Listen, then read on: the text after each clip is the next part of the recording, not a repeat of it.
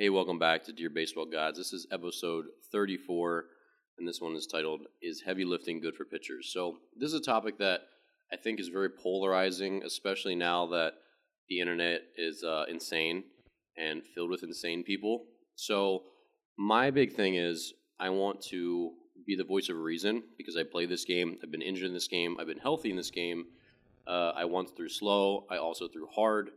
And I train lots of young pitchers, for a living here at Warburg Academy. And the population that we deal with, I think, is very representative of normal America. So we're not one of those academies which, if you have a ton of pro guys, that's awesome. Like, congratulations. We cater to 8-year-olds, 15-year-olds, Division I kids, and some pro guys. So we have a very diverse population that, again, I think represents what normal America would see in any, whether it's a metro area or a smaller area. We have a very wide range of populations. So for me, weight training is extremely important. It needs to be part of every young athlete's, their playbook, their routine, because if they're not, then all their peers are. We just see how fast the bigger, more physical kids, how they excel in sports, how they climb the ladder faster, and it's only going to get worse, right? So, obviously, like, velocity has climbed in Major League Baseball, so pitchers on average throw, I think it's more like 3 miles per hour harder now than they did 5 years ago. And, that's important stuff. So the bar is being raised for everybody. And with that, there's going to be consequences. So we can't all just continue to put more force through all of our joints, throw harder, run faster, jump higher, and expect that our bodies aren't going to have some sort of, I wouldn't say fit, but there's going to be some pushback. Human beings aren't necessarily being built differently, but they're training their bodies differently than they ever have before, and they're putting, again, new stress, bigger stress, and again, there's going to be something that comes back where we go, okay, wow, maybe this thing that's creating all the velocity, which I do think is arm care and strength training and all that stuff, it's also that double-edged sword where now maybe too many players are producing more force than they can handle, and that's kind of why injury rates are going up. So, like I said, we'll talk about this tonight. There's a lot out there on the internet. There's a lot out there on social media. It's very difficult to wade through for young athletes, parents, and coaches who may not be, strength coaches by profession. So I'm going to hopefully give you a little bit of the voice of reason as we kind of tackle this. So I'm going to tell you first how I got started with weightlifting. I never lifted a weight until I was a freshman in college. So for me, jumping into Division I baseball and being suddenly thrown into, agility drills, high-level strength and conditioning, all this stuff, I was pretty unathletic. My best friend back home, Andrew, will admit that he thought I was going to get cut from the team as a freshman just because I was so clumsy going around, our agility cone drills, all this stuff. But I just basically did what my strength coach, Fred Cantor, told me to do, and I did it with all of me. I did it to the best of my ability. I worked hard, and I was often one of the last guys to leave the weight room. So for me, I saw big performance gains. My dad is a little bit of a barrel-chested runner, which is kind of like an oxymoron, but for sort of like a runner's build, like the Bluets, we have long legs, but we have like kind of big chests and backs, which again is not, like, my dad was a champion runner in his day, and you don't see as many guys like with as much upper body mass as he kind of carries. So for me, I've always been a person who could put on weight fast. I could cut weight and I could put on weight really, really quickly. So for me, as a 172-pound freshman, I was suddenly trap deadlifting a lot. I was squatting a lot. I was learning all these lifts. I was doing dumbbell bench presses and chin-ups and inverted rows and RDLs, all these things that I'd never done before. And, I threw on a good 10 pounds, 15 pounds my freshman year, and I got leaner. So I suddenly became this kid who used to be like, a in-shape, active, high school, 170-pound kid, which is pretty standard. And then I suddenly became this guy with like a solid six-pack and, some bulging muscles here or there. It was weird. And my velocity went up accordingly. So as a freshman, I was 78 to 81. I'd occasionally touch an 82 or 83. But by the end of my freshman year, again, up 15 or 20 pounds and down some baby fat, I was 84 to 87, something like that. So you say, okay, strength training works. This is stuff that I did all year. I worked on my mechanics. I kind of got some kinks out of my mechanics. My arm started feeling better than it had. That's kind of a longer, different story for another day. But the point is, strength training, 15 pounds of muscle was a big deal. And I saw the benefits, and, it was clear on the field that it was important. So for the rest of my college career, I hit the weights hard. I lifted heavy. I didn't shy away from any of that stuff. I eventually could, trap deadlift 450. We didn't straight bar deadlift in my college. I got my squat into the mid 300s. I didn't break 400, which is a long-term goal of mine until I was 26, I think, when I was having time off from my second Tommy John. And I got to the point where I was strong enough to be considered strong by any like normal gym goer standard. So I wasn't a power lifter strong. I wasn't an Olympic weightlifter strong, but I was a very above average, strong Division I athlete, and that was fine. I could hang my hat on that. And but at a certain point throughout my career, I realized that there were different spots where I had to start to veer onto another trail. So the trail that I was following was great, but I needed to do other things when my buckets got filled. So if you follow Mike Reinold, who was a former Boston Red Sox PT, he's one of the great guys out there in the industry, trying to give good information to protect the arms and and legs. He's a all around great PT, but he's huge on baseball injuries. He's one of the best researchers out there. So if you don't follow Mike Reinold, make sure you do. Mike, and when he presents, he always talks about buckets. So when you're talking about the training needs of an athlete, especially let's talk about a baseball pitcher. He's got a couple different buckets. So number one is his physical maturity. So when you're 13, your bucket's only half filled. When you're 24, your maturity bucket is filled, right? When you have a strength training bucket, you have a arm care bucket, you have a pitching mechanics bucket, you have a arm conditioning bucket. How much do you throw? All that sort of stuff. So with all this, to be a very well-rounded, hopefully sort of bulletproof pitcher who gets as much performance out of his body as he can, you want to have all of your buckets filled. So you don't want to have two buckets overflowing and one bucket completely empty. You want to slowly fill all of them up and fill them up relatively evenly. So that means you're not focusing solely on strength training, so that your strength training bucket is overflowing, but you never do any arm care, and your arm care bucket is empty. You don't want to do tons of strength training, and your mechanics are terrible. Bodybuilders don't throw gas, right? Nutrition, there's all these different things that we need to have filled up. And one of the things that this is actually I have this exam that I created called the Baseball Acumen Audit that the public has never really seen, but it was for me trying to figure out how I could test the intelligence of a baseball player. Like the baseball acumen. Their savvy, how much do they know about the game, situations, all that stuff. And that sort of, over time, weaved itself into my course. But when we're talking about ourselves as a pitcher or any athlete in general, so what I started to think about in college was if I had a twin, and I studied philosophy, so the concept of a doppelganger, which is a German word. I don't know why I use an Australian accent because I probably don't really know a German accent, but a doppelganger is basically you in an alternate universe.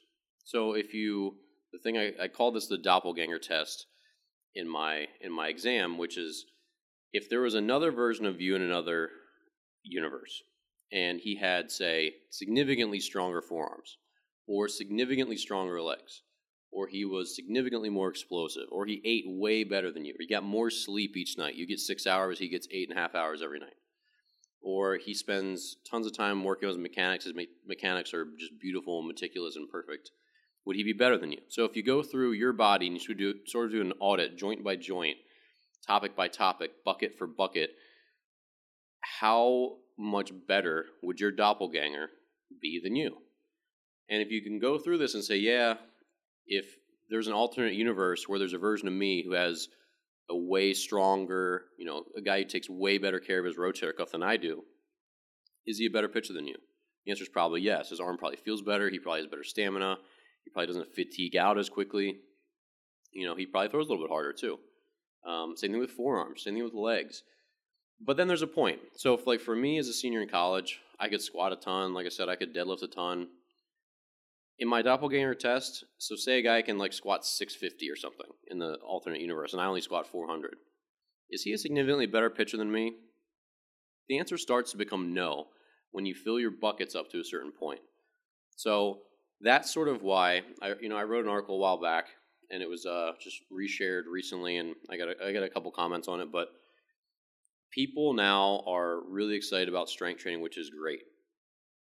Strength training is gaining tons of steam. Kids are doing it younger. There's better coaches than ever before, and that's all great. And this whole like pitchers can lift heavy is also a good thing. So pitchers shouldn't be treated like these dainty little like ballerinas like we were for years and years and years. That pitchers need to have long, lean muscle, which isn't really a thing. Muscle is muscle.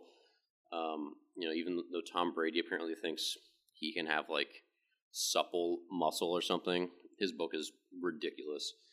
But anyway, so pitchers are no longer coddled, but at the same time, we have to make sure we're not losing track of what we use our joints for. So yeah, learning to deadlift, say you're deadlifting 450 pounds. You have 225 pounds in each arm, and that arm that you pitch with, that you prize more than anything else, has 225 pounds flowing through your elbow joint, through your shoulder joint, and your body's adapting to that stress. The SAID principle is specific adaptations to impose demands. Any demand that you impose on your body will specifically adapt to meet it. So that means if you're always carrying around huge, heavy things, your forearms will get bigger and thicker. That's why mechanics have super strong hands and super big forearms, right? That's why mechanics have that. And so with baseball players, we have like one shoulder bigger than the other, a forearm bigger than the other. My calf, when I was playing, was noticeably bigger on my right leg than my left. People would point it out, and I never know. You never look at your calves, but all those things are specific adaptations to, again, the specifically weird imposed demands that pitching is. So as we kind of go through all this, you wonder, okay, when I can deadlift 450, is deadlifting 550 better for me? Is it going to specifically make me better on the mound? Am I going to throw harder because I can deadlift an extra 100 pounds? Okay, well, what if it does? Okay, well, then what about going from 600 pounds to 700 pounds? What about going from 700 pounds to 800 pounds? What about 800 to 900? Where do you stop gaining velocity or stop gaining whatever it is you're seeking as a pitcher, going from one jump to the next? It's not a linear progression with any of this stuff. So for me, I sort of figured out that when I could deadlift about 450 and squat about 350 and do about 12 good controlled chin-ups, which shows pretty tremendous upper body strength if you can do 12 good chin-ups, that was pretty much as strong as I needed to be, and being stronger than that was putting me at an increased risk of injury. And I don't have statistics to prove that, so don't ask me for my research because I don't have any. And I don't know that there was really any return that I was going to get from it. So going from 450 on deadlift to 500 or 500 to 550, I didn't feel like that was going to be necessary to help me pitch better on the mound. And when we have finite training time, whether it's for arm care or for mental training, for meditation, for yoga, for flexibility, whatever it is, for sprints, for explosive stuff, again, we have all these buckets that need to be filled. And when you can deadlift 450, is that bucket overflowing? Do we need to put more deadlift weight into that bucket? Do we need to have more upper body mass and lower body mass added to our body? Or do we need to, at that time, turn our attention to another bucket that could probably use a little bit more attention? So for me, the answer is absolutely the latter. It's that when you get to a certain point, you kind of hit your set point, and then you realize, okay, I've got enough to do my job extremely well at an extremely high level, and I'm going to move on, and I'm going to allocate some of my time to other things. So most of us who have jobs, and this is something that I felt as I grew Warbird Academy over the years, you start to get pulled in more and more directions. Your personal life takes you more places. You just have finite energy and time to do as much as you can. So say you have 3 hours a day, which is a lot for an off season for a pitcher, to really devote to getting better. In that 3 hours you're going to throw, you're probably going to do some conditioning like running or jump rope or whatever. You're going to do some flexibility stuff and maybe recovery stuff, like foam rolling, self myofascial release, like self-massage, that kind of stuff to help the recovery healing process. You're going to do your strength training. You might hopefully meditate because the mental aspect of the game is huge and it's underutilized. You would do all those things, but there comes a time when you're trying to put too much into one thing and it's just going to take away from the rest. So we have to understand that our time is finite and we have to make intelligent allocations about where it's going to go. So I firmly believe that there's no pitcher that needs to go from 500 to 600 pounds in their deadlift. I do believe that every pitcher probably needs to be strong enough to deadlift 400 pounds. They probably need to be strong enough to squat 300 pounds, to front squat at least 275, to do 10 good chin-ups. I think those are measurables that they indicate that you have whole body strength, you have whole body explosiveness, that you have enough muscle mass. Usually when you can do those things, typically you have a certain amount of muscle mass that goes with it. And that when you can do those things, you're pretty much tapping into your body's potential as far as, creating velocity from whole body, compound movements, all that stuff. But at the end of the day, I do believe that moving faster down the mound increases your velocity. I wrote about that years ago, and I've sort of adjusted my views to that. But there also is a finite speed at which you can move down, a 7-foot landing on a downhill 10-inch slope. So, is adding to your deadlift going to push you down the mound that much faster? Deadlifting is not very specific to lateral movement, so the answer is definitely no. And then how strong do your quads need to be when you start to consider some of these guys that throw 95, 96, 98 miles an hour in the major leagues? Because when we're talking about strength and we're talking about strong, there's a couple different types of strong. So you hear scouts, they go to scouts, some like country boy, and they say, oh man, he's a big, strong kid. I have kids that I say that about now. I have 14-year-olds. I have a kind of a monster 14U team that I'm the head coach of. I have some big, strong kids on that team. But when they're in the gym, they're not strong by gym standards. They're strong by natural genetics, like, hey, I'm just a bigger, stronger 14-year-old than the next 14-year-old. But from, again, weight room standards, these are not big, strong kids. They're actually weak and untrained. And then, so we have these guys who are naturally, quote unquote, big and strong, but are not from gym standards, how much you can deadlift, squat, bench, whatever. They're not strong from those standards. So we have sort of this like weird double standard where we sort of just visually assess someone, the power they can produce and just the way they look as a big, strong person, quote unquote. Well, how much is that worth? So we have these guys in the major leagues who are scrawny people. I mean, you go to the beach with 100 major league pitchers, they're not impressive guys. They have small upper bodies, smallish arms, because they need to do one job and they need to do it well. And showing off and having beach muscles doesn't matter to them. I've shared that I always threw better about 6 or 8 weeks into the season when I started to shed some of my winter weight. So every year, I would work out hard and I would get up to usually like 195 in my first couple years of pro ball, and then later became like 200, 205 as I got a little more, I don't know, maybe a little fatter and just like more of like an old man. But my playing weight was usually 195 to 205. And again, I put on muscle pretty fast on my chest and my back and my arms. So if I do any bicep curls, A, I start to get bicep tendonitis, but B, my biceps just blow up in size really fast.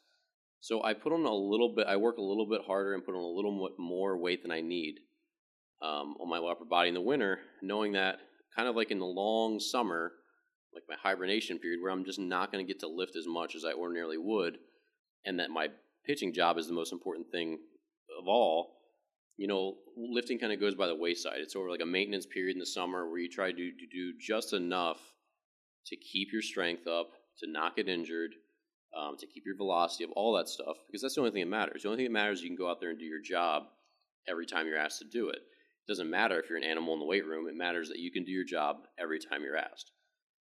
So if that requires you lifting a ton, then fine. Maybe that's how your body works. But for most people, that's not how it works. So I would start to just dwindle away. Every month I'd lose a pound or two or whatever, and by the end of the season I would be noticeably thinner in my arms, thinner in my chest, and flatter in my back. And when I just started to cut that first like 2 or 3 pounds, 6 or 8 weeks later, I always came up a mile per hour or two in velocity, My arm felt better, and that was just like sort of me hitting my stride. And I could tell that my arm sort of freed up when I lost a little bit of that like shoulder, bicep, lat, chest weight, and the ball came out better that way. So sure, anecdotal evidence, whatever. But I've talked to lots and lots of my peers, my former teammates, and they all shared pretty much the same sentiment. That I've never met a guy who says, "Yeah, I throw significantly better when I'm heavier and more muscular." I haven't met one guy who said that. And I think it's really trendy to put on as much weight as you can and be like this jacked pitcher. And there's been a lot of seasons where in spring training, I'm one of like the guys with like the bigger legs, and I'm a little more physical. And like some guys will notice, like, "Oh man, like Blewett's looking pretty strong this year." Like whatever, I don't really care about that. I care about pitching well, because at the end of the day, there's some fat slob who pitches extremely well and has better numbers than me. He's going to get a promotion that I want that I'm not going to get. You don't get any awards, just like Kenny Powers says, for being the best at exercising. So my point in all this is not to be lazy or anything like that. My point is, with all this stuff, there's a minimum effective dose, and that's what we want to take as pitchers. So, and that goes for every sport, not just, baseball, pitching, any of that. Just think of it this way. If you had a headache and one aspirin would make your headache go away, why would you take 4? Why would you take 8? Why would you take 9? You hear these legendary stories about Roger Clemens and other guys, and, Jake Arrieta, how they have this legendary work ethic. And that's great, but have these guys tested the idea that maybe they could do less and get the same results? I remember that in college I felt paralyzed that if I didn't do my running, I didn't do this. Sometimes your routine becomes this neuroticism where you have to do it, because if you do less, you're afraid that you're going to slip off that mountain. And that's fine. That's a good fear to have. But there's also something to be said for the fact that you want to do as little as you can possibly do to get the result that you want. There's no honor. It's not smarter to outwork somebody when they can work less and get the same result as you. There isn't medals for that. I had a teammate, the late Jake Labor. He unfortunately passed away, I think, a couple years ago. Great pitcher, and he had the sentiment that every time after he started, he would, and he did this through his college career in North Dakota State, and in his pro ball years, he played, I think, 6 years for the Fargo and Moorhead Redhawks. Again, exceptional guy, exceptional human being, great pitcher, incredible competitor. The baseball world is really missed without him. But Jake, he long tossed the day after all of his starts, and we were summer ball teammates in college, and then we were later teammates in Fargo for a half a summer. And I remember in the summer, in college summer ball, I asked Jake, I'm like, "Why do you long toss after you start?" And he's like, "Well, with my mechanics being as efficient as they are, I don't feel like I really tax my arm enough, and then I have to kind of long toss the next day to really give it its full workout, and so it continues to get stronger or whatever." And I said, "Okay." I'm interesting answer. I've never heard anyone say that before. And again, if that's his thing, if that's what he finds works, that's great. So a couple years, you flash forward about 5 years actually, and we're both playing together in Fargo, and he still long tosses after games, after he starts the next day. And he was pitching at 86 to 89 for most of his pro career, which, as a lefty, he was supremely successful every year. Every year he turned in 130 innings, 140 innings with a 3.5 ERA. It's extremely consistent, good results. But his velocity, 86, 89, just wasn't high enough for him to get signed into affiliated baseball. And so I asked him one day, I said, "Jake, have you considered not long tossing after your starts? Maybe your arm is just a little bit chronically fatigued and you don't know it, and maybe your velocity comes up a little bit. Maybe it goes up 1 or 2 ticks, and now scouts see you at 88 to 91, 92, and that's it, and you're out of here." And he said, "No, I don't think that's it. I've been doing this for a long time." He's like, I just think I need to maybe do some other stuff." He didn't really have an answer, and that was okay. But I just remembered thinking, I don't know that he tested it in years. I think that was his routine for 5 or 6, or maybe his entire career from college all the way through pro ball. And I think that question need to be asked. How I know that you feel your arm isn't taxed enough, but do you really know that it isn't? Like, can you really measure like the glycogen, depletion in your arm and the fatigue?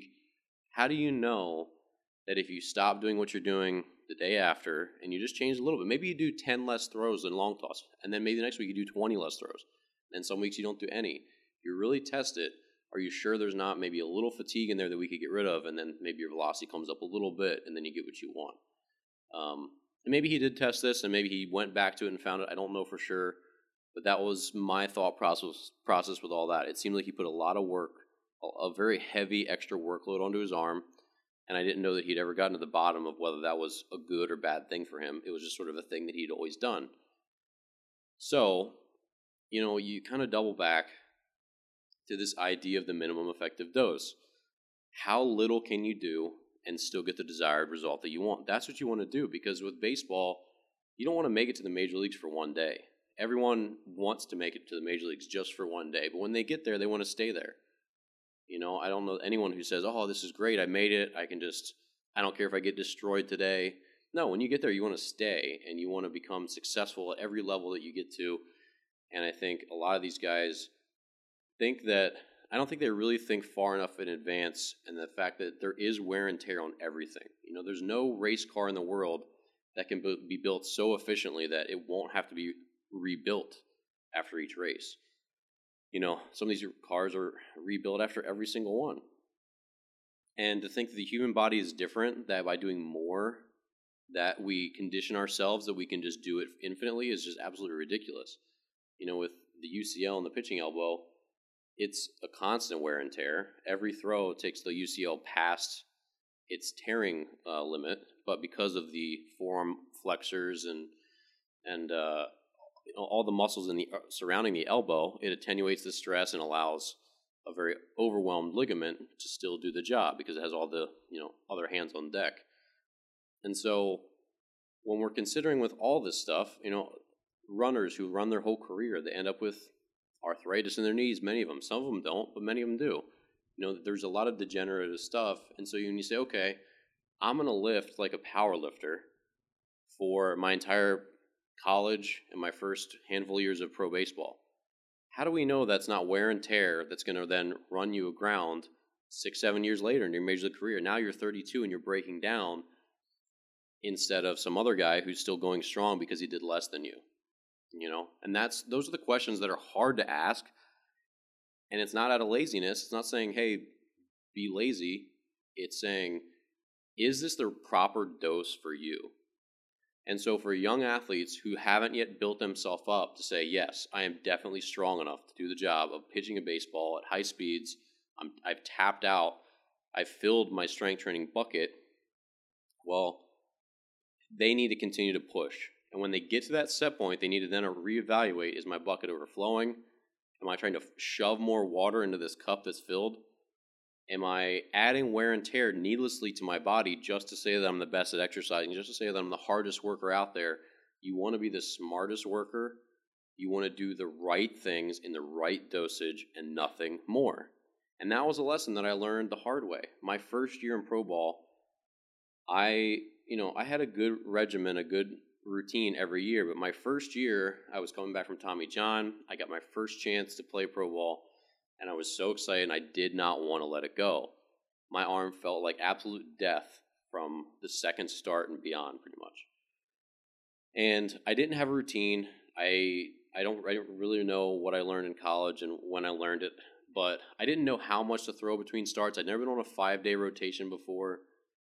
I knew that I liked long tossing. I knew that I had all these forearm exercises and all these shoulder exercises that I did in college that I had 7 days between starts, so I could just do tons of it.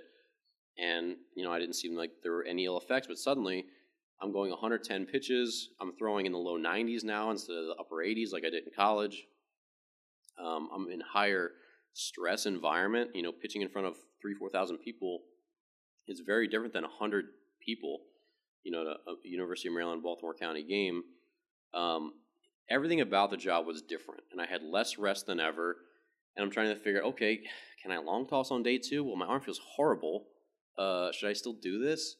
And like, I used to get two bullpens in. Can I even fit in one now? Like, do I just do a flat ground? Do I play catch? Do I throw every day? Do I take a day off? Like, I had no idea, and no one was really there to counsel me, except just like other guys and my pitching coach to a small degree.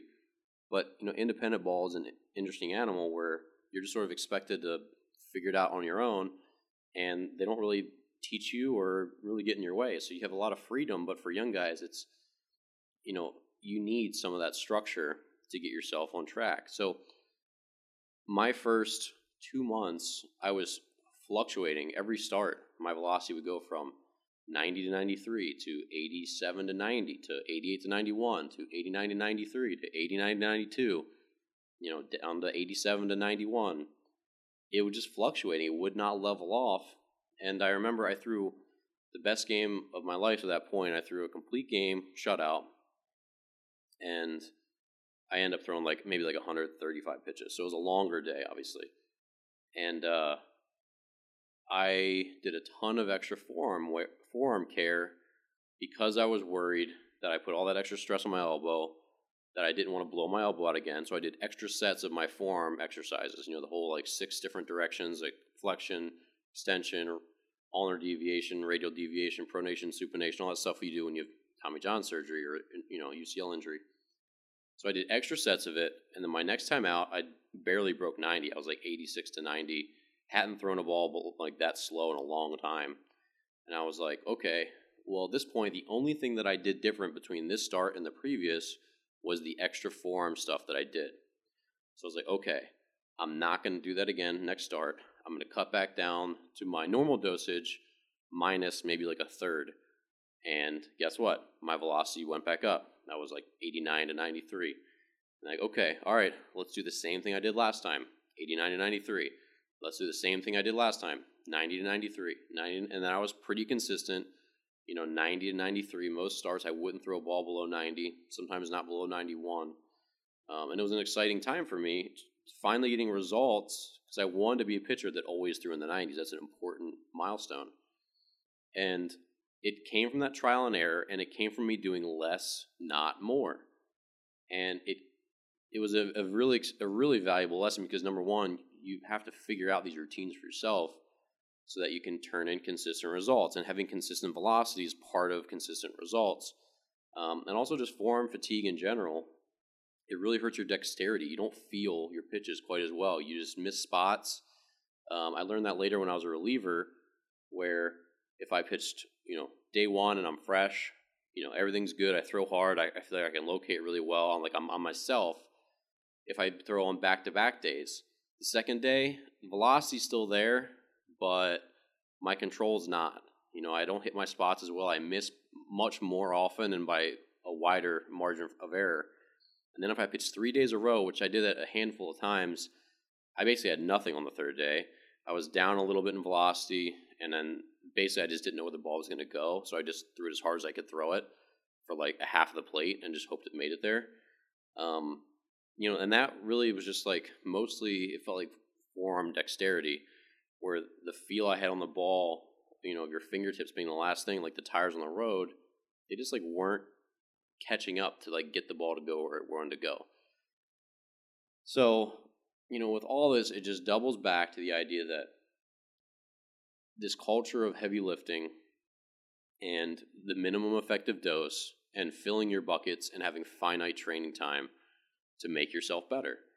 So again, for most pitchers, when they hit this milestone of 400 pounds, on a deadlift, 300 pounds plus on a squat, 275 on a front squat, 12 good chin-ups, 50 good push-ups in a row, that's pretty much saying that, hey, you're a strong guy. Congratulations. You put in a lot of years of hard work. You're big enough, you're strong enough, and you can do it. And then you need to probably look at yourself really hard and audit what other buckets are left unfilled. Do you spend any time meditating? Do you spend any time on your mental training? Do you spend enough time on your arm care or your flexibility or your pitch work or whatever it is? But chances are you don't need to be putting more time and stress and joint stress, into heavy lifting. And a lot of people don't want to hear that. They want to just say, oh, heavy, you can always make progress and your body will adapt. And you're increasing your workload so your body can handle more stress. Well, okay, but you don't know that years down the road, that extra wear and tear is going to be worth it. You might get 0 miles per hour out of it. You might get 1. You might get negative. You don't know. But we also had a long time ago, Warbird Academy, we kind of figured out that there were some things that didn't really mix. And we pretty much defined them as high strain exercises. And it was things like, so basically when our pitchers start to get towards in season and they're throwing hard from flat ground or they're throwing bullpens in any capacity, we start to cut out all high strain arm activities, which include chin-ups, pull-ups, heavy deadlifts, so that's basically above their body weight on the bar, and then includes RDLs. We don't really do straight bar deadlifts ever at Warbird Academy because it's just a tool in the toolbox, and it's one of the more dangerous tools. And there's tons of other good exercises that are just as good at getting the glutes, the hamstrings, the back, the arms, all that stuff. There's just as good a tools at accomplishing the same goals that the deadlift can accomplish. A lot of people disagree with that, but when you see some of these deadlifts on Instagram and coaches bragging about their kids and their athletes and their grown men, deadlifting, deadlift 1 rep max PR, 550, and this guy's round backing it all the way to the top. That's also going to have long-term ramifications. And any strength coach who's worth his salt should not be letting, and certainly not be bragging and showing off, sloppy, dangerous lower back form. And there's a lot of things when you're learning, and we show a lot of kids who do not have perfect form here at Warbird Academy, but they're still safe in the big things. So no one round back deadlifts in our place ever. No one has a round back squat. No one back squats before they can front squat a pretty significant amount of weight. We have a lot of standards in place, but with all this stuff, we eliminate these high strain exercises because basically we found that when you're holding a certain amount of weight in your hand or you're rowing a certain amount of weight, and that includes chin-ups and pull-ups and really heavy rows or fat grip rows, farmer's walks, heavy deadlift variations, there's so much stress flowing through your biceps, through your elbow, through your shoulders, but specifically the biceps, that we get really barky elbows and really barky shoulders. I just remember one year, this was probably 5 or 6 years ago, we had a lot of kids doing farmer's walks, which are one of the best overall strength builders, and they're amazing how they can change an athlete's just overall strength and body, but forearm strength is huge. It's a huge thing for us. But when they're doing lots of farmer's walks while they're throwing bullpens or throwing close to full speed or full speed, farmer's walks were the definite culprit. As soon as we pulled them from the program, at the volume we were doing them, all the guys who were complaining of, some bicep pain, some elbow pain, it all went away. So, call that research, call it just being a trainer, call whatever you want. But then it started dawning on us, like, okay, what are other things that are probably a little bit too much for when a kid's throwing a lot? Again, chin-ups, tremendous strain flowing through the elbow, through the shoulder. Again, heavy deadlifting of any variety, whether it's an RDL, a trap bar, a straight bar, doesn't matter. We don't do any heavy fat grip rowing, which you have a very thick fat grip. Again, puts so much stress and pretty much like a 2-joint action through the elbow. And then heavy farmer's walk, stuff like that. So all those things are things we cut out of our program when kids are throwing hard. And I've written about that before, but I just cannot understand how kids, you see them out there, and I say kids a lot, but athletes out there who are, deadlifting 550 while they're throwing full speed bullpens, and it's like, row to 100, bro. And it's like, okay, I don't think that's a safe thing to do, and other people say otherwise, and that's fine. But I think long term, a lot of that stuff's going to catch up with people because, again, if you're just constantly beating your body down, and just wear and tear is a thing. So anyway, that's kind of the way I see it. I don't know if you listen to that podcast by Mike Rowe. It's a good podcast. If you like a good, well-written short story with a good baritone voice, I highly recommend you check out Mike Rowe's podcast. It's pretty entertaining. But anyway, that's it for tonight. Is heavy lifting good for pitchers? Again, I think it's a widely debated topic. But again, you have to just kind of boil it down to: is your bucket filled of strength? and what's the minimum effective dose to get you what you want, whether it's an adaptation, a performance goal, whatever it is. The minimum effective dose is what we want, not the the Kenny Powers, the best at exercising dosage.